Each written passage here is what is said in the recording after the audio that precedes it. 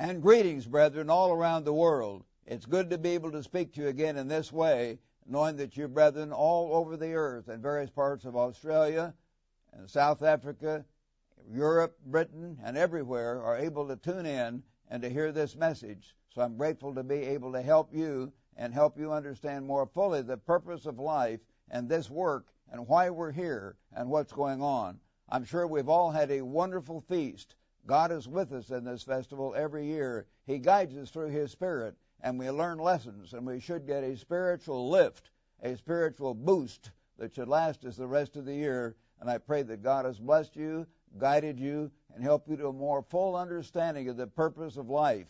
Welcome to you new people, too. And I hope that God has given you a lift and a deeper understanding through this festival, because only the Church of God, only the true church which keeps these festivals can understand the purpose. These festivals picture the great plan that God is working out. And no one and no church can understand that unless they keep the festivals that God has commanded. So we're grateful to be here. But now, brethren, we're all headed back home. Every one of us, I hope. Some few of you might be living right where the feast site is, but basically you're going to be headed at least to your own house. All of us are headed home this afternoon or after this last festival's meeting is over.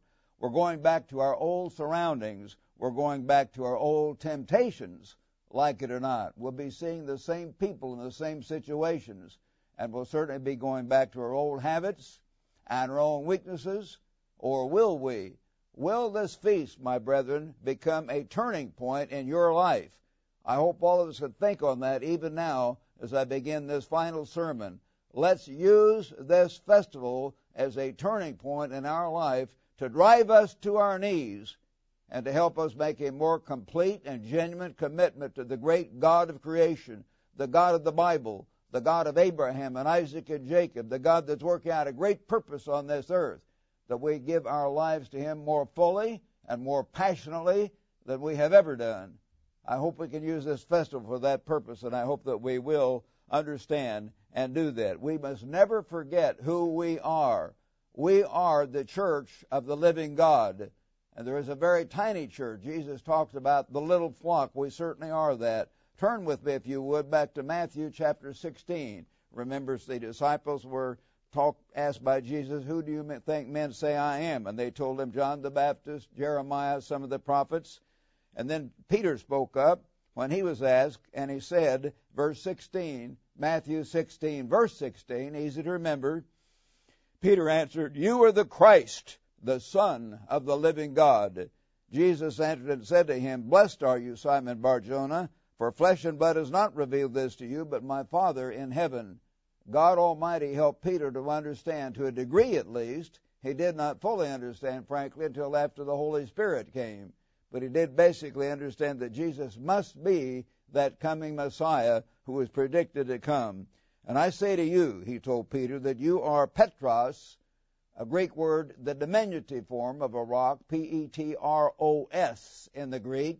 And I say you are Petros, a small stone or pebble, and on this rock, a different Greek word, Petra, Petra, which also is the word used for a place that might be, we don't know, might be the place of safety for God's people during the coming great tribulation. On this Petra, I will build my church. Not the Church of England, not the Lutheran Church, not some church named after some man or some country or some particular doctrine or two. God's church. Christ is God. I will build my church, and the gates of the Hades, or the gates of hell, the gates of the grave, shall not prevail against it. God's church was always to exist. It was never to be stamped out, and even those people in the church were all to die, of course, basically, except the very few of us who might live to the very end. But everyone is basically going to die. But death does not triumph, because the gates of hell shall not prevail. The last enemy to be destroyed is death. And our hope is in the resurrection from the dead because of the sacrifice of Jesus Christ to pay for our sins. And I will give you, he told Peter, the keys of the kingdom of heaven, and whatever you bind on earth will be bound in heaven, and whatever you loose on earth will be loosed in heaven. He also said that to all the disciples in Matthew 18. God's true church has the power to make binding decisions based on God's law, not some new ideas, of course. Then he commanded that they should tell no one he was the Christ. And though from then on he warned them, and he began to tell them that he would suffer many things of the elders, priests, and scribes. Who were they? The religious leaders were the main ones who persecuted Christ, and be killed and be raised again the third day. He was to rise the third day, or as Matthew 12 verse 40 tells us very clearly, after 3 days and 3 nights. 3 days and 3 nights. I think that's John chapter 12 verse 40. 3 days and 3 nights. So we do want to understand it was after 3 days, and Mark 8:31 says after 3 days. Then Peter took him aside and began to rebuke him, saying, Far be it from you, Lord, this shall not happen to you. Peter was saying, No, I'm not going to let them kill you. Peter was still carnal. The Holy Spirit had not yet come. But Jesus told Peter, Get behind me. Was Peter made the infallible pope when he said, I'll build the church on you? No, he didn't build the church on Peter. He built it on the rock. That rock was Christ. We read it 1 Corinthians 10 verse 4, not Peter. So he told the very human Peter, Get behind me, Satan, for you're an offense to me. You're not mindful of the things of God or the things of men. Brethren, we in the church of God must learn to be mindful of the things of God all day long. God's laws, the spiritual laws, His laws of health, His laws of how to treat one another, His laws of how to be honoring those in authority in the church, His honor telling us to be honored those in authority even in the nation. Our civil rulers, we may not always agree with them, but we're to honor the office. We're not to revile anyone in high office. All the other things God tells us to do, we're to have the mind of God, which is revealed in this book. You still don't understand the mind of God, Peter was told. Then Jesus said to his disciples, Listen, brethren, this means you and me too. Very much it's repeated 2 or 3 times in the New Testament. If anyone desires, anyone, that's you, that's me. If anyone desires to come after me, let him deny himself and take up his cross. The term cross was a symbol of torture, and people saw people hanging on crosses all around in Israel at that time. And follow me. He was to set that example, to go through suffering. Through much tribulation we enter the kingdom of God. The Apostle Paul told them right after he'd been stoned and left for dead there in Acts 13. You must take up the cross and follow Christ. We're going to go through trials and tests, my brethren. We must not give up. We must not get weak. We must have courage and faith. For whoever desires to save his life will lose it, and whoever loses his life for my sake will find it. I want to save my life every now and then, and so do you. Save it in the sense, well, we want to have a good time, and we want to do this and do that. A certain amount of relaxation and a change of pace is okay. But you've got to be careful. If that's your main purpose of life, and even a major purpose, that's wrong. Your major purpose, your major thought should be that I belong to Christ. I don't have a life. I gave my life to Jesus Christ. I am His son. I am His daughter. I am His servant. Christ lives in me. That should be your attitude. Like the Apostle Peter said, I'm crucified with Christ. We all should die when I go into baptism. Bury the old self. I'm crucified with Christ. Nevertheless I live. Yet not I, not the old ego, but Christ lives in me. Christ must live in you. Your life is not your life. It is God's life. Please understand that as you go home, brother. Think on it. Whoever seeks to save his life, to have all kinds of good times, that's his big motive. That's not right. If you want eternal life, you give your life to God. You let Christ live His life in you, and you really mean it, and you really do it. Whoever desires to save his life will lose it. For what is a man profited if he gains the whole world? What if he became a billionaire or a great dictator or whatever and loses his own soul? Or what will a man give in exchange for his soul? For the Son of Man will come, and my brethren, He will come. We know that He didn't come in 2000. We know that He didn't come earlier. But all the scholars that I've ever talked to, and even books I've read about chronology, virtually every one of them acknowledges that prophetic understanding about the 7,000 years can be off by 20 or 30 years. Some say more, but basically 20 or 30 years. So that gives us, we're 2013, so that gives us 17 more years. Think about that. There's a few more years. Don't give up on God. When the Son of Man comes in his glory with his angels, then he will reward each one according to his works. We're saved by grace. We're forgiven our past sins and given the chance to have eternal life through the grace of God by the sacrifice of Jesus Christ. But we're rewarded, whether over 5 cities or 10 cities, the degree of reward, the degree of power, the degree of blessings and magnificence that we can achieve throughout all eternity will be based upon what? Many times it says so, based on our works, how much we've served God today, what our works are, how much we've served our brethren, how much we've given of ourselves, how much have you given of yourself to serve your brethren, to have part in this work, to build this work, to get God's message around the world. That's what Christ is watching. He's watching me. He's watching you. I'm far from perfect. I've never given my life perfectly to God, and I know that, and God knows that, but I've tried now. As some of you know, I've been in the work now for about 64 years come this autumn, when I came to Ambassador College in September 1949, and I've been at it nearly 64 years. And I've tried to give my life to God, and here I am 83 years old and still pushing myself and driving myself with the help of Almighty God to get God's message to this world. That's my main purpose in living, and it should be all of us. I mean that. You don't have to be a minister to be that way. Christ says all of us should seek first the kingdom of God and his righteousness. Matthew 6, verse 33. Seek first the kingdom of God, not second or third, and his righteousness. So we want to do that. We in the true church of God should have that as our goal, have that as our purpose in life, have that as our reason for being. That's a very, very important concept. So God has a church.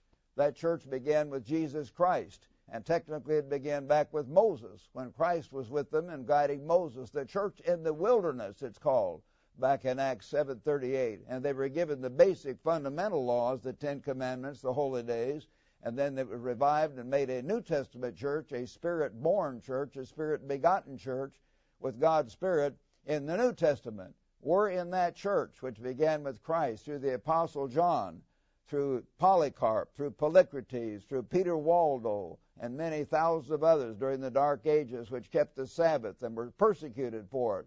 Coming on down, of course, in the United States, through Stephen Mumford, through A.J.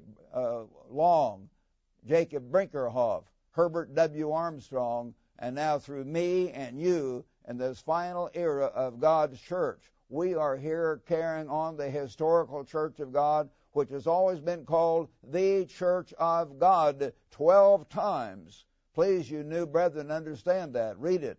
Read the booklet on where is the true church. The true church is called, God calls things what they are. We are called the Church of God 12 times in the New Testament.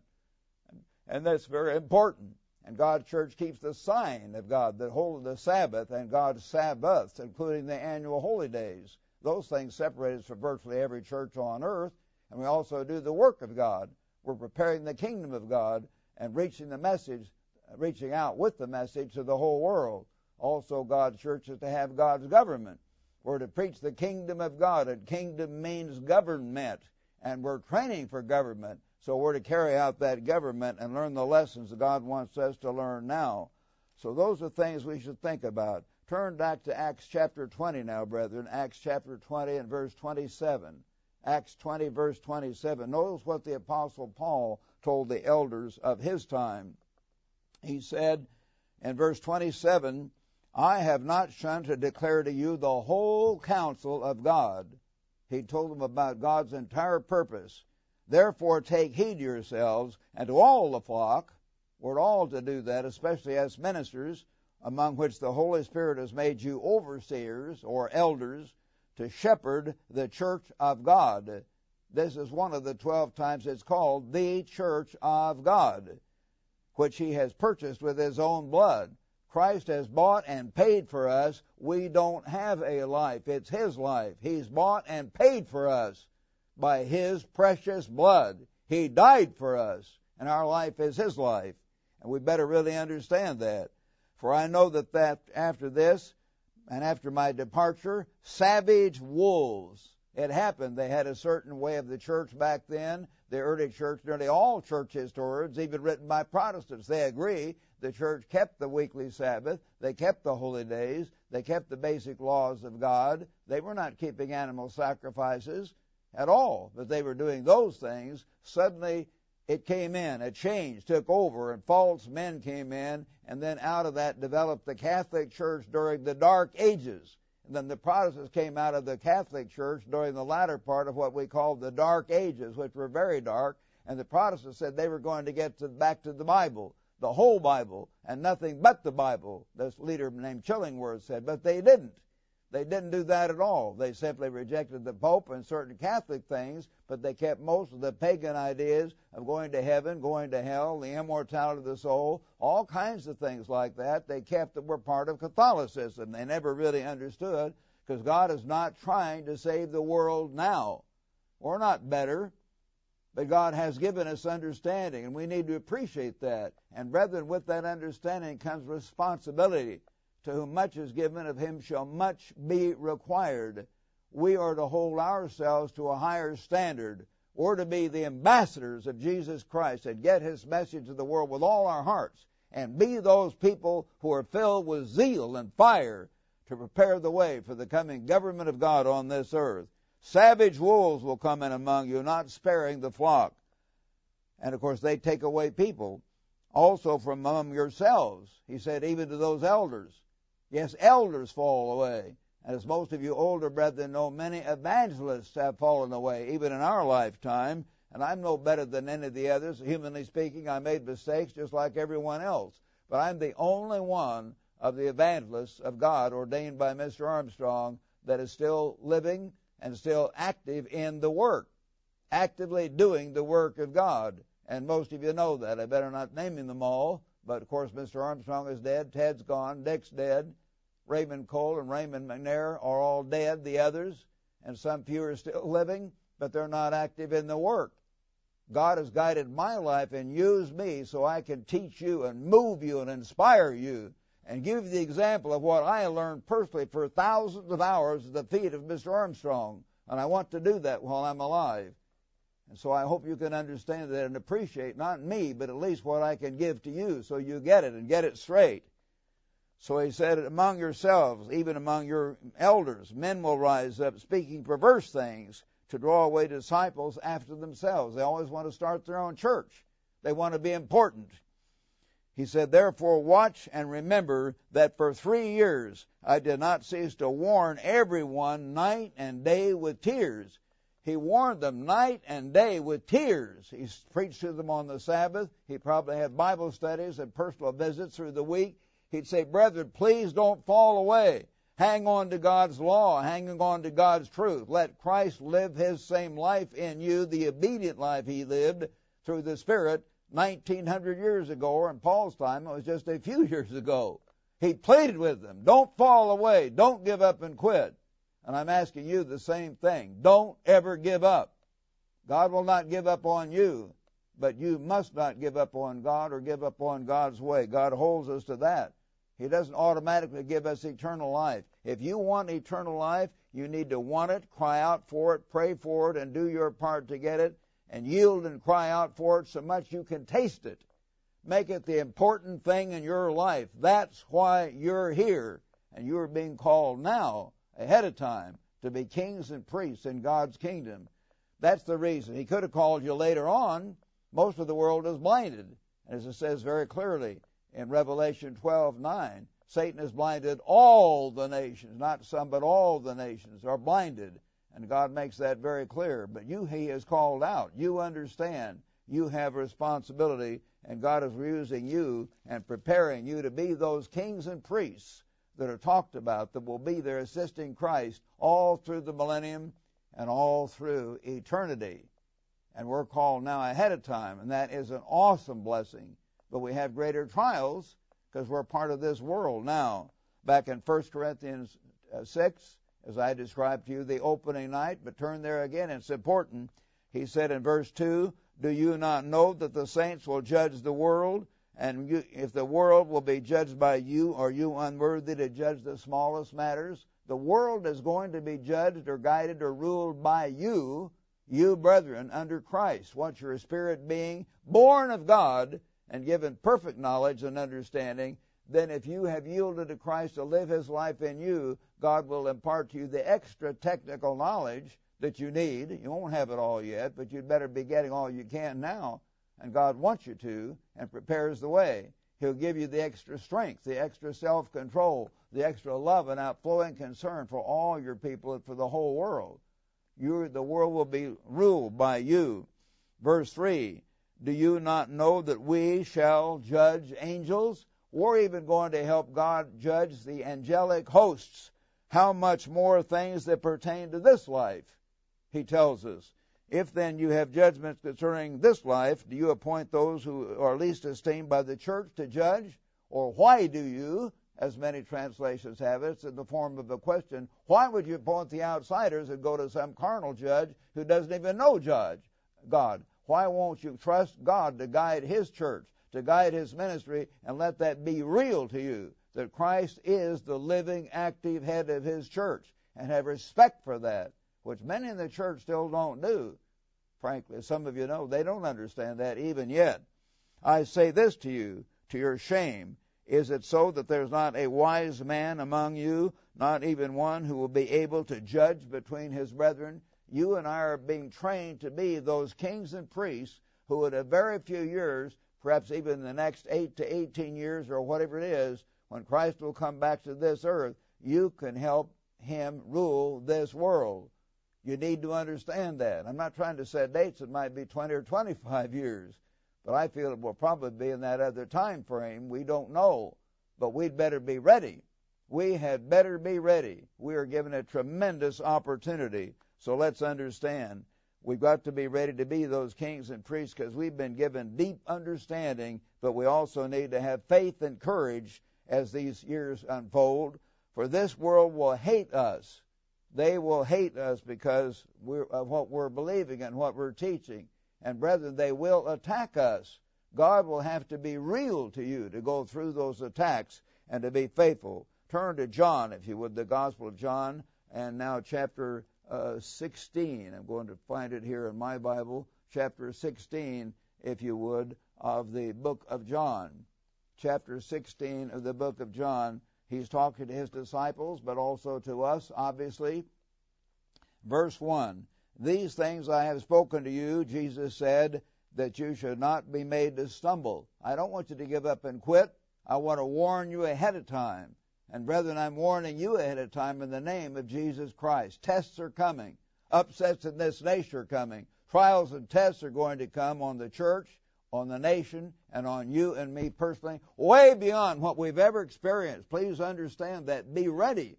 Be strong. Know who you are. You are the begotten sons and daughters of the great God, and God's Holy Spirit is to live in you, and Christ is to live in you. Never forget that. Never forget who you are and must be. They will put you out of the churches or synagogues. Yes, the time is coming that whoever kills you will think that he offers God service. They're going to hate you that much. That's what Jesus told His followers then. Verse 3, why? Why would they do this? And these things they will do to you because they have not known the Father or me. Many ministers and priests and others around the world know about God. They know about God, but they don't really know God. They're not really acquainted with the true God of creation, the God of the Bible. Jesus said through His favorite apostle, the Apostle John, 1 John chapter 2, verse 4, he that saith, I know Him, and keepeth not His commandments, is a liar, and the truth is not in him. That's what was said, of course, by Jesus Christ through John. Whoever says, I know God, yes, they say they know God, and does not keep God's commandments, plural, is a liar.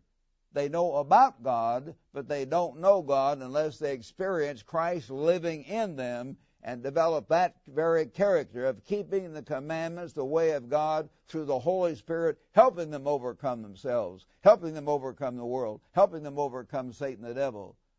You are God's servants. You have that power. But none of us know God unless we walk that way and have God, through Christ, live His life in us. Then we know God. People in the world do not know God. They may know about God. They may go to church on the day of the sun. They may keep pagan Christmas and Easter. They may talk about God and talk about the Bible. They'll have true-sounding phrases and cliches, but they don't really know God unless Christ is living in them the same basic way of life He lived 1,900 years ago. He set us an example that we should follow in His steps. So let's understand that, and we've got to realize that if we do that, even then we're going to have trouble. In the world, we have to have faith and courage because they do not know God. Therefore, they will hate us and persecute us. We're in a spiritual war. Turn back to Ephesians, if you would, brethren. Ephesians chapter 6. Paul is warning at the very end of this letter to the Ephesian church of God. He said in verse 10, Ephesians 6 and verse 10, "Finally, my brethren, be strong in the Lord." Don't be weak. Don't be lukewarm. Be strong and in the power of His might. We're supposed to have power, not weakness.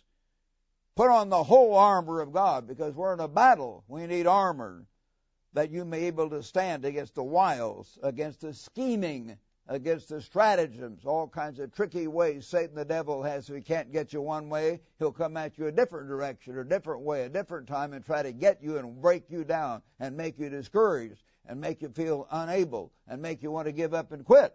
He'll keep coming at you, the schemings of Satan the devil.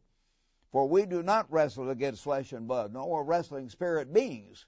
We're in a battle, but against principalities, powers, against the rulers of this darkness, against the spiritual hosts of wickedness in the heavenlies.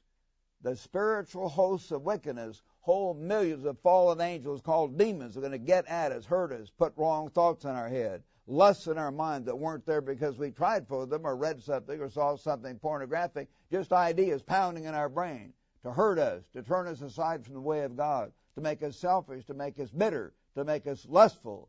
Fight it. Fight it, brethren. You're in a spiritual war.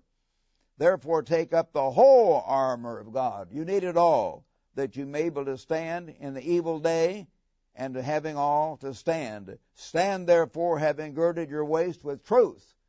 What do we put around our waist? Around our waist and our stomach area and our lower parts are what? The lust for food and drink, the lust for sex, wrong kinds of sex usually, as we're growing up. That's where those lusts originate. You need truth.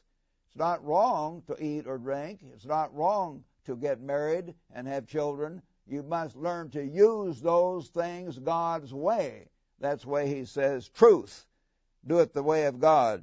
Gird your waist with truth, having put on the breastplate of righteousness.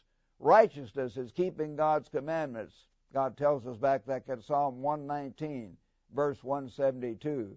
That righteousness is those that keep God's commandments, and the whole Bible tells you that, of course. That's what Christ told the young man came in to ask Him, the way of eternal life. You know, back in Psalm 19:17. If you would enter into life, keep the commandments, Jesus Christ said. Many Protestants think Christ did away with that. He never did away with that. The dark-robed bishops during the Dark Ages did away with that. Not Christ, or not Christ's immediate disciples ever. So you're to gird your waist with the gospel, or with truth, and you're to have on righteousness over your heart, and having shod your feet with the preparation of the gospel of peace. You're to be busy doing and walking and carrying out the gospel and getting that message to the world. Above all, at this time in a battle, taking what? The shield of faith. In a battle, you better have courage, faith and courage, because you're in war. This is war. And you're in that war whether you recognize it or not. You need the shield of faith to know God and know that you know God, with which you're able to quench the fiery darts. Poison darts are shot at you with poisons trying to get at your heart, your mind, your attitude, and turn you away from God. All the fiery darts of who? The wicked one, Satan the devil and his demons shooting at you. And take, brethren, as Paul said, the helmet of salvation, God's Holy Spirit in your mind, the helmet protecting your mind, which guides everything else. And the sword of the Spirit, the only offensive weapon you have to strike back is this word. The Bible is the revelation of the mind of God. It tells you how to live, how to do. Study this word as a swordsman studies swordsmanship, where you know how to parry and thrust and hack, and you know how to use the Word of God. You feed on Christ. Feed on Christ. Drink in of it. Saturate your mind with it, as it says in John 6, verse 57. Feed on Christ. Make Him part of your very being, that you will learn to think like He thinks and act like He does. Praying always. Don't give up on prayer. Get up every morning and pray before the work gets going. Meditate on the ways of God as you study and pray. And then fast. Use the tool of fasting to get close to God. And then number 5, walk with God. Use all these things and walk with God, talk with God, commune with God, and walk with God with your hand in Christ's hand all day long. And being watchful to this end with all perseverance and supplication for all the saints and for me, that I may open my mouth boldly. Pray, Paul says, for me, that I may open my mouth boldly to make known the mystery of the gospel, the mystery of life. Most people don't understand it at all. They don't know why they're hearing. Many millions of Jews, as you know, have given up on God. They say, where was God during the Holocaust? There's the famous letter from one of the Russian soldiers at the Battle of Leningrad, or Stalingrad, I think it was, where so many millions of people were killed. He says, where was God? Well, God was around, but He was not guiding those people. Why? He's letting this world go its own way for 6,000 years. And if they don't serve God and serve Christ, if God has not called them, He lets them learn their lessons and burn their fingers. So finally, for most of them in the great white throne judgment, they will be willing to listen, to really listen finally to the truth of God. But it's a mystery for which I'm an ambassador in chains. Paul was in chains, that I may speak boldly as I ought to speak. So I ask you to pray for me, brethren, as Paul asked to pray for him. I'm an ambassador in chains, so to speak. I'm not in literal chains right now. I may be someday. And I've got to be willing to do that, and I am. But God has allowed me to have a stroke. God allowed the Apostle Paul to spend most of his last 5 years in prison. That's where he was. Read about it. That's where he spent many of his years, in prison. And, of course, he had this thorn in the flesh as well. He humbles us. He keeps us realizing how weak we are, and only through Christ in us can we do His work. So pray for each other. And I pray for you, and I appreciate many of you have hung in. I can start naming some of you older brethren. You've been in the church for decades.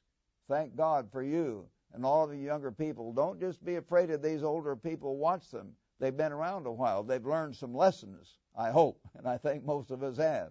You've been through trials and tests. We've got to keep that hope and never give up and quit, and be willing to go through persecution, be willing to go through trials and tests, and put on the spiritual armor of God and fight like fury, Satan, the devil, and his demons, and our human nature, so we can be there, literally be there when Christ returns. And we've got to have, of course, the shield of faith to ward off the fiery darts of the wicked. You're going to need faith and courage, my brethren, in the years just ahead. We've seen how the Supreme Court is coming down, affirming certain aspects of, frankly, homosexual marriage. Men marry men. Our president said he doesn't have any problem with that. Hillary Clinton has no problem with that. Our leaders here and in France and Britain, all over the world, even people in the churches, supposedly ministers of God, are saying it's okay, and they'll even ordain. They not only take them out and get rid of them like they did in ancient Israel, they actually want to ordain them as ministers of Jesus Christ. That is unbelievable. Unbelievable. But that's where we've gotten, even in so-called Christianity, as people go along with every rotten, foul thing. We are near the end of the age, the very end. Please understand. Don't let that overcome you. How can you know and know that you know? I sometimes review certain things in my life to have faith. God called me when I was 19 years old. Had 1 year of college in Missouri, came out to ambassador knowing virtually nothing. I came to know about the Bible as Mr. Armstrong read and expounded, verse after verse, not just referring to something, but reading and explaining, expounding it out of this book. The first Feast of Tabernacles, as I've told you, he preached 17 sermons, the opening night and morning and afternoon sermons every day for the next 8 days, explained the whole way of God. We came to know God, to understand this book over those years in Ambassador College, and God became real. I saw how God changed lives. He really changed. On the baptizing tours, I saw how people's lives were definitely changed. They weren't just sentimental. They had definitely changed their way of life, and God's Spirit was there changing their lives. I saw miracles take place in that way. I also saw lots of other miracles, as I've told you. I was able to personally teach and love and personally baptized a man named Howard Clark, who was my age. But while I was in college, he was in the Korean War and had shrapnel wounds and was a paraplegic or quadriplegic, sitting in a wheelchair down the right aisle here, right for me as I was preaching from the Shakespeare Club. There he was sitting there year after year. Wasn't something he was putting on. Had he been to the doctor? Yes. Dozens of them. Hospitals? Yes. The Navy put him in all the hospitals they could, gave him every treatment. He couldn't move virtually, just a little tiny bit. And there he was. And over Pentecost weekend in 1958, my friend, one of my best friends, Richard David Armstrong, healed him. God used Dick to heal that man, and he got up and began to walk all over. I've told you about that. A tremendous miracle, and I saw it. I can never forget that. I can never forget this lady coming up who had one breast removed and breast cancer, and the cancer had gone into the other breast, and the doctors diagnosed it. Not some chiropractor, which is not wrong, but the medical team that specialized in cancer in this city.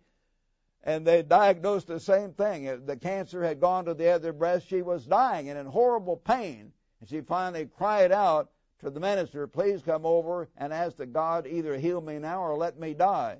And the women who'd been taking care of her and bathing her so her husband could work were crying. They were all there. They saw it. After she was anointed, she was healed by God within a minute or two, by God Almighty who intervened. Brethren, I saw the woman come up who had an anointed cloth from Mr. Herbert Armstrong on the baptizing tour with Raymond McNair. And she came up, and after we'd finished everything, she had nothing to gain by it, but she showed us this arm that was beginning to grow out. And she said it had been a withered arm all my life, hanging there like a rope. And she got the anointed cloth from Mr. Armstrong, and it just grew out. Her Baptist friend was there with her who was not coming into the church. I just asked her. I was from Missouri. I checked up. Have you seen her? Did you know? Oh, yeah, we grew up as childhood friends. Did you see that? Yes. She was always crippled. She knew God healed her friend supernaturally. I saw that. I know that. I've seen many, many others healed, and I've been able to understand those things. I've seen how Mr. Armstrong predicted, and the Bible prophecies indicated there would be 2 legs to the beast rising in Europe, and he knew the eastern leg had to mean that the Eastern European nations would break free from the Soviet. He preached that again and again, and it happened after he died. He didn't bring it about. God did, but he said it again and again. And that winter, was it 1989, 1990? Yes, it began to break free. The Eastern European nations broke free. The Berlin Wall came down. He said specifically, the Berlin Wall will come down. Mr. Armstrong said it did come down. The 2 Germanys came together, and now as we taught, and as I taught for about 61 years, based on the Bible and based on what he had taught us, certainly the big picture that Germany would be the most powerful nation in Europe and be the leader. Yes, they're there right now. That's happened. All these other things have happened. They're real things. You young people need to understand it's affecting tens of millions and hundreds of millions of people. These are real things. The great God, the God I serve, and I hope the God all of you serve, that God is real. That God is powerful. That real God is beginning to intervene now, just as he said. We'd better get with it, brethren. We must not give up. We must not turn aside. We must not water God's word down. God help you to understand and to go on and put your total faith and trust in God and walk with God and take the shield of faith against these darts from Satan the devil to try to discourage you that are going to come on you, because that God is very real. Turn back to 1 Thessalonians now, if you would. 1 Thessalonians, and I want to turn here to verse chapter 4, 1 Thessalonians 4, and beginning in verse 13. 1 Thessalonians 4 and verse 13. Paul wrote, But I do not want you to be ignorant, brethren, concerning those who have fallen asleep, lest you sorrow as others who have no hope. Brethren, when people die, we've had people die in the church. I remember how sorrowful it was when Dick Armstrong died and when Mrs. Armstrong died and many, many others down through the ages. God is allowing people to die. People have always died in the church. They don't all live to be exactly 70. Some live longer, some live a little shorter. But lest you have fallen asleep, I don't want you to be ignorant concerning those who have fallen asleep. Many in the church in Paul's day had already fallen asleep when he wrote this. Don't sorrow as others who have no hope. We're sorrowful, but we do have hope. We see the big picture because we know and know that the hope of the Christian is not eternal life in this flesh, but eternal life as a spirit being in the coming kingdom of God when Christ will come back. And we hear that last trumpet and the dead will rise up. And we're looking forward to that. For if we believe that Jesus died and rose again, even so God will bring with him those who sleep in Jesus. They're just sleeping a temporary death. For this we say to you by the word of the Lord, that we who are alive and remain until the coming of the Lord, some few of you younger people may live right up until Christ returns, will by no means precede those who are asleep.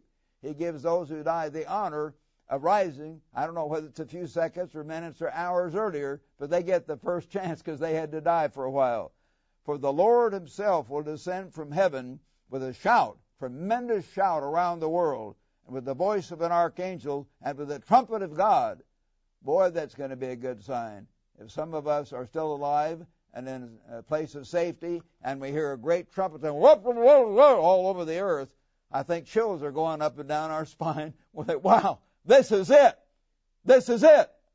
And we'll finally achieve the reward that we've been working for. He will come with the last trumpet, and the dead in Christ will rise first. They will. Then we who are alive and remain will be caught up together with him in the clouds to meet the Lord in the air. Doesn't say we go to heaven. We meet him in the air of this earth's atmosphere, and so will we ever or always be with the Lord. Where will he be? Well, all the rest of the New Testament and the Old Testament shows he will be on this earth ruling over the nations right here. Therefore, comfort one another with these words. This is very real. Then Paul continues, chapter 5, 1 Thessalonians 5. But concerning the times and the seasons, brethren, you have no need that I write, for you yourselves know perfectly that the day of the Lord so comes as a thief in the night. And brethren, we've warned you. Don't say the Lord delays his coming. It hasn't come as quick as we thought. But when it does come, things will speed up tremendously at the very end. We do not want to let down, and he's warning us here. God is warning us. For when they say peace and safety, oh, well, it looks like we've got several more years. They're going to say that. Then suddenly destruction comes upon them as labor pains upon a pregnant woman, and they shall not escape. Those who kind of waffle around and aren't sure and give up on God. But you, brethren, are not in darkness, so that day should come upon you as a thief. Don't let it. Watch. Be aware. You're all sons of light, sons of day. We are not of the night nor of the darkness. Therefore, let us not sleep as others. Don't sleep. Don't be a Laodicean. Don't take it easy. But let us watch and be alert. Let us watch and be alert or sober, alert, self-controlled, zealous, waiting on God, preparing for that coming government, preparing for that last trump, and preparing ourselves through Christ living within us to be those kings and priests in God's coming kingdom on this earth. This is a tremendous opportunity we have. Now, brethren, let's turn back to Romans chapter 7. Turn with me at this point to Romans, the book of Romans, chapter 7. And this is a magnificent part of the Bible. And I don't mean Romans 7. I'm telling you wrong here. I mean Romans chapter 8. Romans chapter 8. I'm going to get a little tea here. Romans chapter 8, and let's begin reading in verse 12. Paul tells us, therefore, brethren, and he's talking to us too. God's inspired these words for us. We are debtors not to the flesh to live according to the flesh. We must not live according to the flesh. Don't go back home and get in your old habits. Don't go back home and take up with your worldly friends if you have them carrying on their way of life. You can love them, but don't be like them. Don't associate with them too much. Be careful. Walk with God and put God first in your life. So don't live according to the flesh, for if you live according to the flesh, you will die. But if by the Spirit you put to death the deeds of the body, you conquer, you control the deeds of the body, you will live. For as many as are led by, not that you once had God's Spirit at baptism, but you kept that Spirit alive by studying, meditating, praying, fasting, crying out to God, walking with God, led by God's Spirit. As many as are led by God's Spirit, they will live, as it says here. They are sons of God. For you did not receive the spirit of bondage again to fear. You're not to be afraid and walking in fear. You should know God. But you have received the spirit of sonship. It's translated that way in the New International Version, and other places show us that word means to make a son.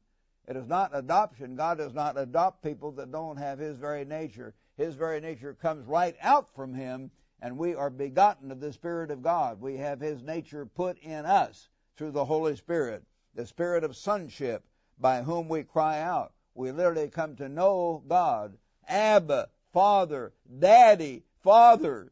I remember when I was being swept down the creek, as I think I may have mentioned to us in a sermon on fatherhood some time back, I literally cried out, Daddy! And my father jumped in that. He'd been a college swimming champion. He came at me just like Tarzan and grabbed me out and saved me. Daddy, Father. The Spirit Himself bears witness with our spirit that we are the children of God. God's Spirit is there. We sense it. We feel it. To the degree, brethren, that you and I study this book and pray and fast and meditate and consciously walk with God, we will feel and sense and know that we know that we're being helped by outside power to do things and to conquer ourselves and the world and Satan beyond what we could ever do on our own. We don't just pretend and have sentimental feelings and then go wondering. We know, and we know that God is with us. We know that we know because we sense that God's Spirit is with us. We see that we are children of God. And if children, then heirs, heirs of God, joint heirs with Christ. Christ is going to inherit the whole universe.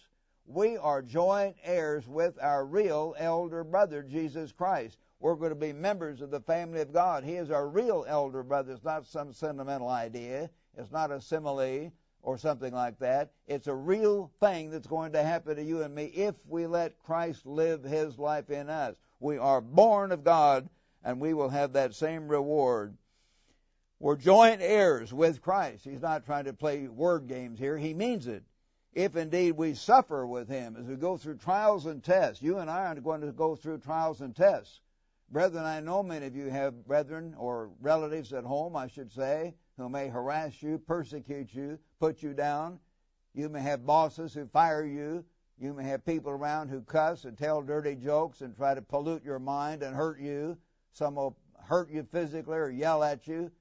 Don't give in to it. Don't give in to it. Walk with God. Have Christ living in you. He will love you. He will take care of you. He will always help you. He will never forsake you. Never. If we suffer with Him, we may be glorified together. Glorified. For I consider that sufferings of this present time, all these trials and tests that we go through in this life, are not worthy to be compared with the glory. When we explode and we're fairly a spirit being and we feel ourselves rising in the air in a sense of power and a magnificence and a radiant power coming out from us, such as we have never had before, we're going to say, wow, it was all worth it. It was all worth it. We had loved ones die. We got fired from our job. God let some of us have sicknesses that lasted for days or weeks or months or years. We hurt. We had pain. We were put down, humiliated. Suddenly, it's all worth it as we are glorified with Christ when that glory is revealed in us, not to us, in us. For the earnest expectation of the whole creation, the whole world out there, eagerly waits for the revealing of the sons of God. For the creation was subjected to futility, not willingly, but because of Him who subjected it in hope. God has let mankind pollute the earth. The air is polluted. The water is polluted. The foods are being polluted. We're eating. Everything is going down because of man. God has allowed that. So we begin to cry out, and it's even the creation itself seems to cry out for the revealing of the sons of God, for God's kingdom to come and save the creation, to save the animals before they're destroyed, to save the water for totally polluted, the foods from being too polluted and giving so many of our loved ones cancer, because they're eating polluted foods and eating wrong kinds of foods and they don't understand. All kinds of things like that are happening today. As you know, brethren, God's going to save us from that. We cry out. Verse 22, for we know that the whole creation groans and labors with birth pangs until now. It's crying out for the revealing of God's sons. And not only they, but we also have the first fruits of the Spirit, God's very nature put in us. Even we ourselves groan within ourselves. Please come soon. Come quickly, Lord Jesus. Help us. Intervene in world affairs. Come quickly. We should cry out for that. We should pray for that constantly. Eagerly waiting for the spirit of sonship, or the revealing of sons, the redemption of our body. For we were saved in this hope. We're not saved in the sense of being made spirit yet, but we're saved first by being forgiven our past sins. Then we're being saved as Christ lives in us. All three aspects are used. And we're finally saved, as Jesus said in Matthew 24:13. He that endures to the end shall be saved. At the very end we are made spirit beings. So we're saved in this hope, but hope that is seen is not hope, for why does one still hope for what he sees? It's not here yet. I know that, brethren. Some of you get discouraged. It's not here yet. It's going to come. As I've seen Howard Clark healed, as I've seen these Berlin Wall come down, the Eastern European nations, tens of millions of people, young people understand these things are not done in a corner. They involve hundreds of millions of human beings. God intervened in our time, and I've seen it. Many of your brethren, your older brethren and parents have seen it. It's real. So God is real. Likewise, the Spirit then is going to help us. It helps our weaknesses, for we do not know what we should pray for as we ought. Verse 26, but the Spirit himself makes intercession for us with groanings which cannot be uttered. So it says the Spirit makes intercession. And Christ himself is the mind of the Spirit that God reveals. He is the one who makes intercession for us, as it says later in this very verse or this chapter. Now he who searches the heart knows what the mind of the Spirit is, because he makes intercession. Christ does for the saints according to the will of God. And he's praying for us. Brethren, we have a great high priest at God's right hand who is tempted, has been tempted in all points like as we are. Hebrews chapter 4:15. Christ was tempted in every basic way just like we are. He made it. And by him living within us, through that power, we can make it. Through him. It's not us. It's Christ living within us. We can make it. We shall make it. We must make it. Walk with God and never turn aside.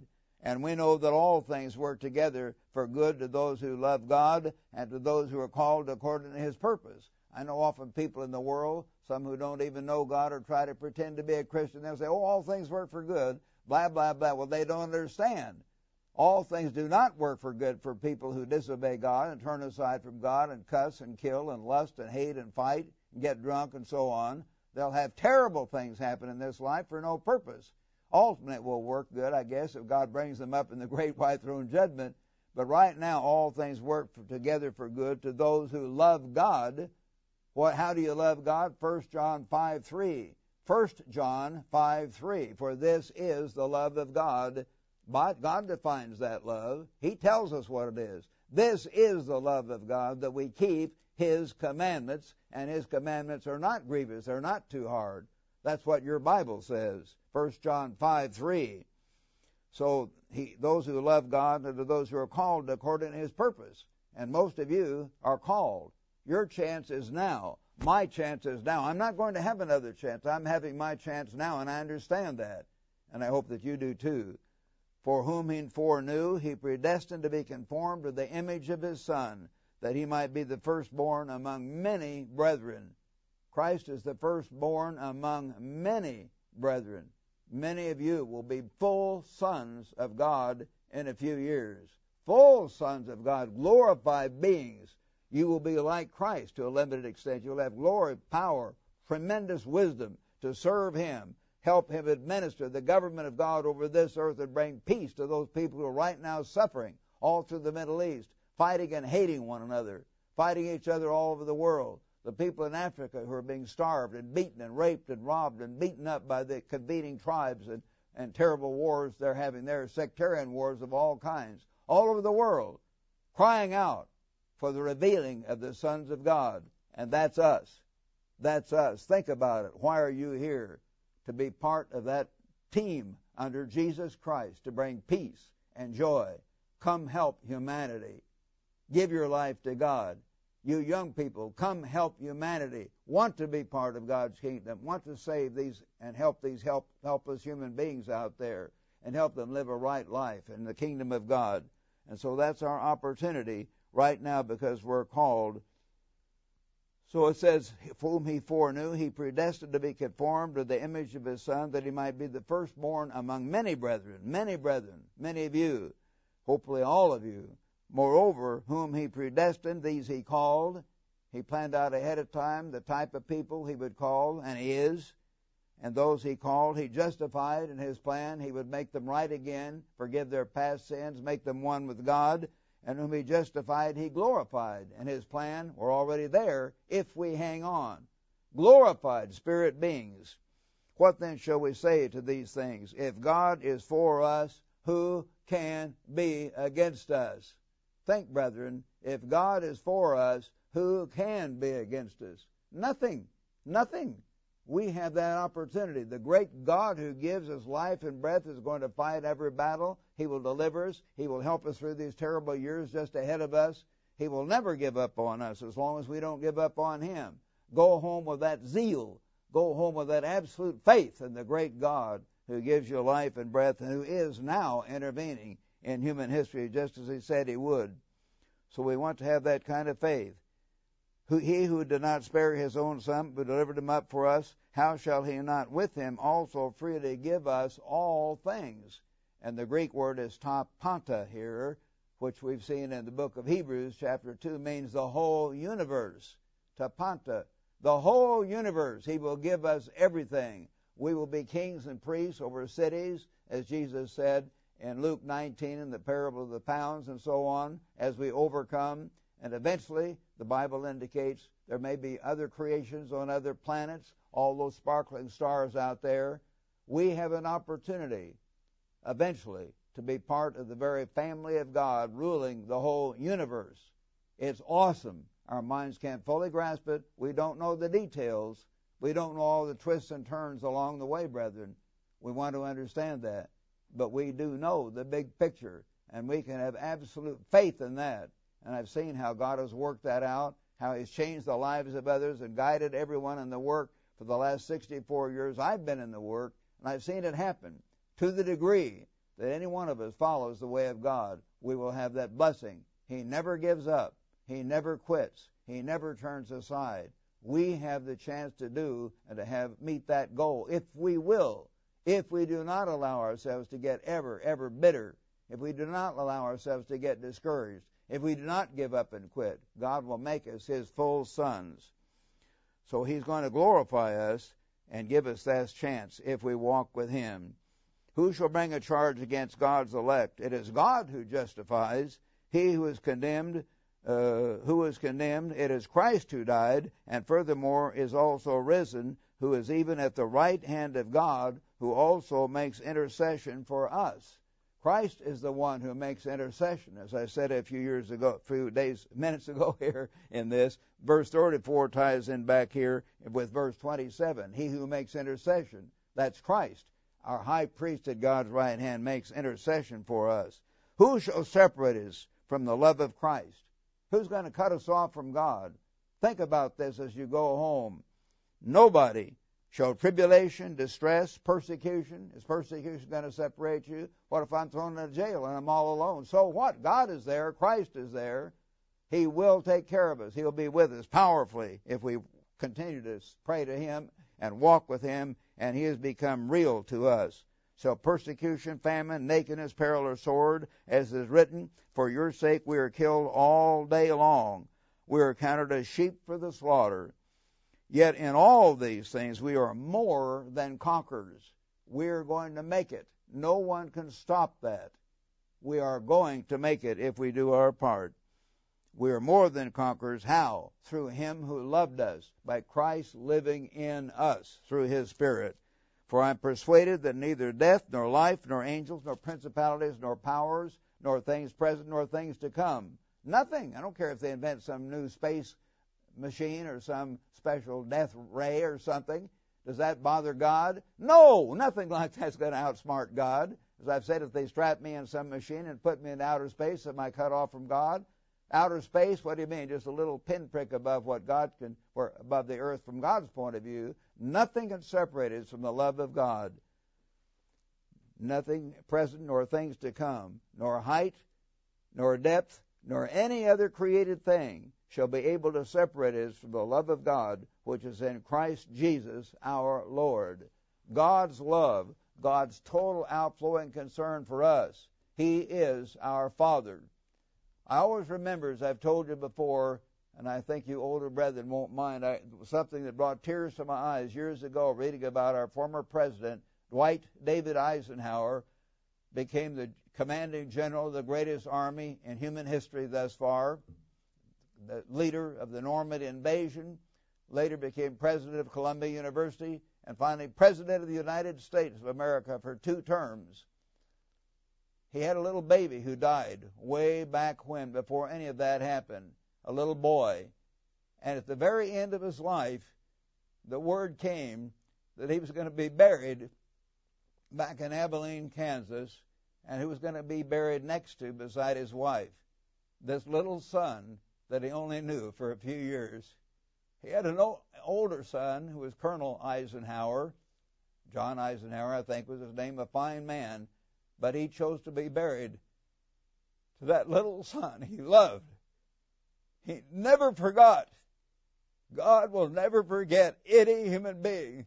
Never forget any human being. They're made in the image of God. These women should not murder their babies. They're going to have to face those babies someday in the great white throne judgment. God does not give up on any of us. He's going to give these millions out there a chance to have an opportunity, as this very day pictures. And he's certainly not going to give up on us who've already served God, prayed to God, cried out to God, asked God for help, yielded to him, and walked with him. Not perfectly. None of us do it perfectly. But to the degree that we can, with Christ in us, he will never give up on us. He will never leave us, never forsake us. And when the time comes, he will make us his full sons in his everlasting kingdom. He will resurrect us from that grave. And we will be glorified spirit beings in the very family of God and fulfill the purpose for which God created us, the purpose for which God called us, and the purpose for which God blessed us. We can look forward to that. Our God will never give up on us. He is our Father. Christ is our loving elder brother who saved us with his shed blood. They will never give up on us. We must never give up on them or their way or their truth. Brethren, may God help you to go home with this thought in your mind and walk with God and talk with God more closely than ever before. Let this feast be a turning point in your life, and give your life to God more profoundly, and have the very faith and courage and the understanding and the love of Christ in you to serve others, to serve God, to be part of this work, to be active preparing for that coming kingdom as you go back home. Walk with God and walk with him right on over into the kingdom of God. Thank you, brethren, for your prayers. Thank you for your encouragement. Thank you for acting on the truth and being here. Pray for us. We pray for you. May God bless you, protect you, and guide you as you go home.